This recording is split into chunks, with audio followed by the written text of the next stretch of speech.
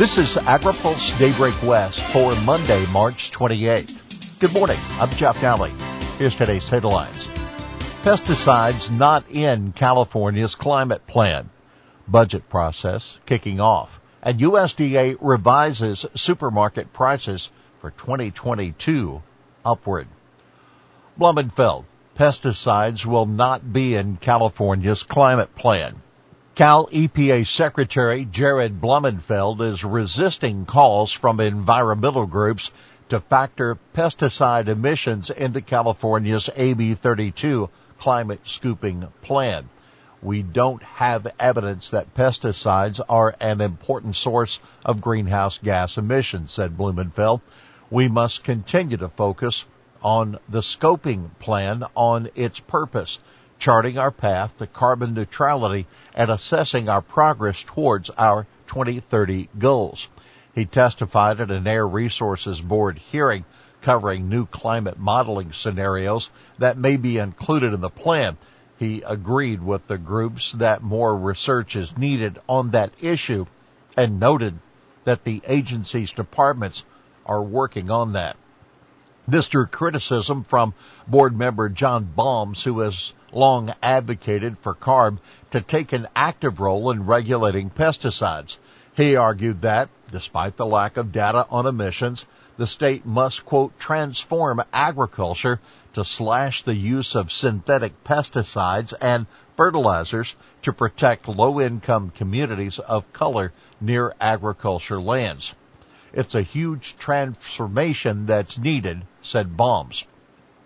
Now keep in mind, modeling for the scoping plan does consider converting 30% of California agriculture to organic by 2045. CARB Environmental Justice Advisory Committee recommends setting that as a 2030 goal while reducing the use of hazardous pesticides by 75% within the same time frame. Now, on that note, the governor's research office has brought CDFA into its climate adaptation program. This will help to coordinate the administration's response to climate impacts on agriculture.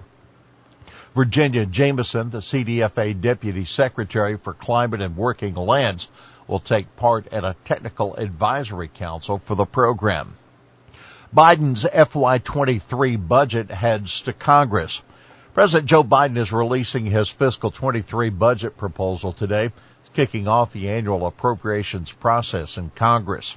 A key area to watch is what the administration wants to do on agriculture research. Biden's FY22 budget proposed a 16% increase in spending for USDA, including a $647 million boost for agriculture research programs. The FY22 omnibus that Biden signed into law earlier this month increased ag research spending by $217 million to $3.5 billion. The House Agriculture Appropriations Subcommittee launches its work on the FY23 spending bill with a hearing coming tomorrow with USDA's Inspector General. For more on this week's packed D.C. agenda, read our Washington Week Ahead. Fortenberry leaving Congress after conviction. Congressman Jeff Fortenberry will resign from his seat on Thursday. He said in a statement Saturday, days after he was convicted of lying to investigators who were looking into illegal campaign contributions. Due to the difficulties of my current circumstances, I can no longer effectively serve, Fortenberry said in a statement. In October, he resigned from the House Agriculture Appropriations Subcommittee and his other committee assignments after being indicted. Following the conviction by a federal jury, House Minority Leader Representative Kevin McCarthy had called for Fortenberry to resign. So what's next? Well, under state law, Nebraska Governor Pete Ricketts must call a special election within 90 days of Fortenberry's seat being vacated. Poultry and dairy among food price leaders for 2022. Grocery shoppers should buckle up. USDA has raised its forecast for supermarket prices, estimating they will rise 3% to 4%. That's a full percentage point higher than the February forecast, well above the 20-year average of 2% a year. USDA raised its inflation estimate for nearly every food group. Prices for poultry and for fats and oils expected to be 6 to 7% higher in 2022. Prices for fresh fruits are estimated to rise by 5 to 6%. Prices in the dairy case are expected to jump by 4 to 5%. Prices for beef, which helped to pace food inflation over 2020 and 2021, they're expected to be 3 to 4% higher this year. Now take note, USDA economists say it isn't clear yet what the impact of avian influenza outbreaks will be on poultry prices. Wholesale poultry prices already have been on the rise, increasing 4.1%.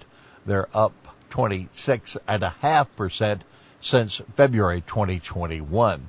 Highly pathogenic avian influenza could either place an upward pressure on poultry prices through decreased production or downward pressure through decreased access to international markets. That's according to the Food Price Outlook. And on that subject, the Nebraska Department of Agriculture Saturday canceled all poultry events across the state that due to highly pathogenic avian influenza. The order prohibits birds of any type at events, including but not limited to fairs, expositions, swap meets, exotic sales, and live bird auctions. The order will be in effect until at least May 1. Iowa's Ag Department issued a similar order last week. Ukraine appoints new ag minister amid war's impact on farming. Taras Vysotsky will step up to be Ukraine's acting Minister of Agriculture after Roman Lyshenko resigned last week. That according to an official with the Ukraine Agriculture Ministry. Volodymyr Zelensky, a farmer and advisor to the ministry who was appointed by Lyshenko on March 4th, tells AgriPulse Vysotsky has a strong relationship with the country's farmers who are struggling to prepare for their wheat harvest and corn planting during the Russian invasion. Low supplies of fuel, fertilizer, and manpower to operate farm machinery are the main problems facing Ukraine's farmers, according to Kushner. Here's today's He Said It. Our tractor troops take Russian equipment in the fields and give it to our armed forces of Ukraine, in particular, the latest models that Russia has tried to keep secret. Well, that's Ukraine's President Volodymyr Zelensky referencing Ukrainian farmers in a March 26th address. Well, that's Daybreak West for this Monday, March 28th. For the latest news out of Washington, D.C., visit agripulse.com. For AgriPulse Daybreak West, I'm Jeff Dowling.